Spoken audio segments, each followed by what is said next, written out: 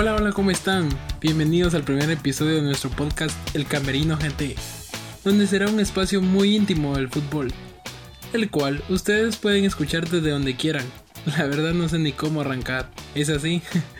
Porque no sé si decirles buenos días, buenas tardes o buenas noches, porque lo pueden escuchar en cualquier momento.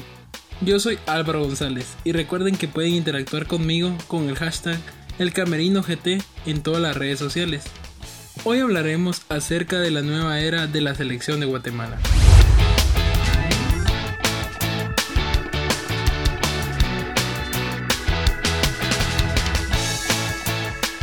Históricamente sabemos que a Guatemala le ha resultado excesivamente difícil ratificar resultados positivos en partidos decisivos o de máxima exigencia.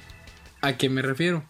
Por ejemplo, según la página web guatefutbol.com, podemos comprobar que luego del histórico 2-0 a Estados Unidos, en la ciudad de Guatemala, se fue a perder 4-0 a Columbus, y después no se pasó del empate en Puerto España. Ese resultado fue prácticamente la eliminación rumbo al Mundial de Rusia 2018. También se empató con Cuba en la Copa Oro 2015, luego del gran 0-0 contra México, el cual terminaría como campeón de dicha competencia. Una victoria contra la isla de Cuba significaba clasificar a la siguiente ronda. Lo mismo pasó en la eliminatoria para Brasil 2014, cuando un empate de visitante contra Estados Unidos era suficiente para clasificar al hexagonal final, pero se terminó perdiendo. Costa Rica nos goleó 5-2 en Miami en el partido de desempate, tras vencerlos 2-1 en Mazatenango rumbo al Mundial de Corea y Japón 2002. Yo pienso que el objetivo debe ser jugar bien y con una idea futbolística ante los próximos rivales, y a partir de eso, ganar los partidos, porque si no es así, de nada habrá servido la victoria histórica contra Costa Rica. Y así podría seguir enumerando partidos decisivos, en los que Guatemala falló, luego de resultados imprevistos o positivos.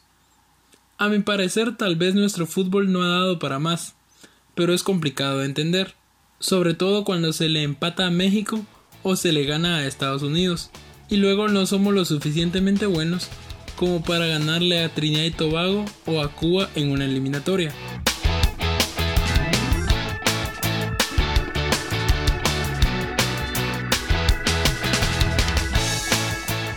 Recordemos que los partidos decisivos representan máxima exigencia, deportiva y psicológica.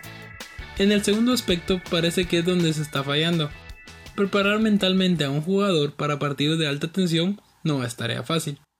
Tampoco ayuda a que solo la mitad de los equipos en Liga Nacional cuenten con los servicios de un psicólogo deportivo que apoya a los futbolistas en ese sentido.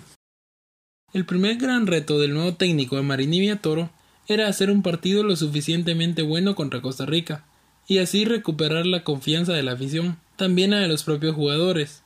Ahora, tras un gran resultado en el Doroteo Guamuch Flores, el segundo reto del técnico más joven en la historia de la selección, aunque por el momento sea interino, fue lograr preparar a los 20 jugadores que viajaron a Managua a enfrentar la exigencia psicológica del partido que recién pasó contra Nicaragua.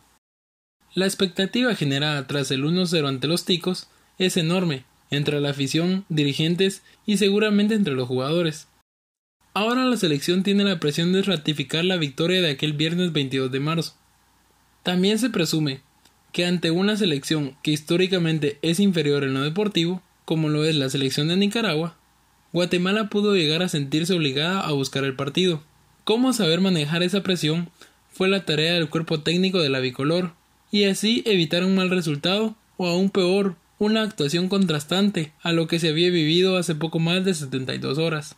Puedo concluir que el objetivo debe ser jugar bien y con una idea futbolística, no solo ante Costa Rica y Nicaragua, sino a todas las selecciones que nos enfrentemos próximamente, y a partir de eso ganar el partido, porque si no es así, de nada habrá servido la victoria histórica ante Costa Rica.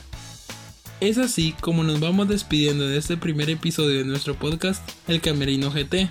No nos queda más que darle las gracias a todos ustedes y recuerden que volveremos a El Camerino GT próximamente.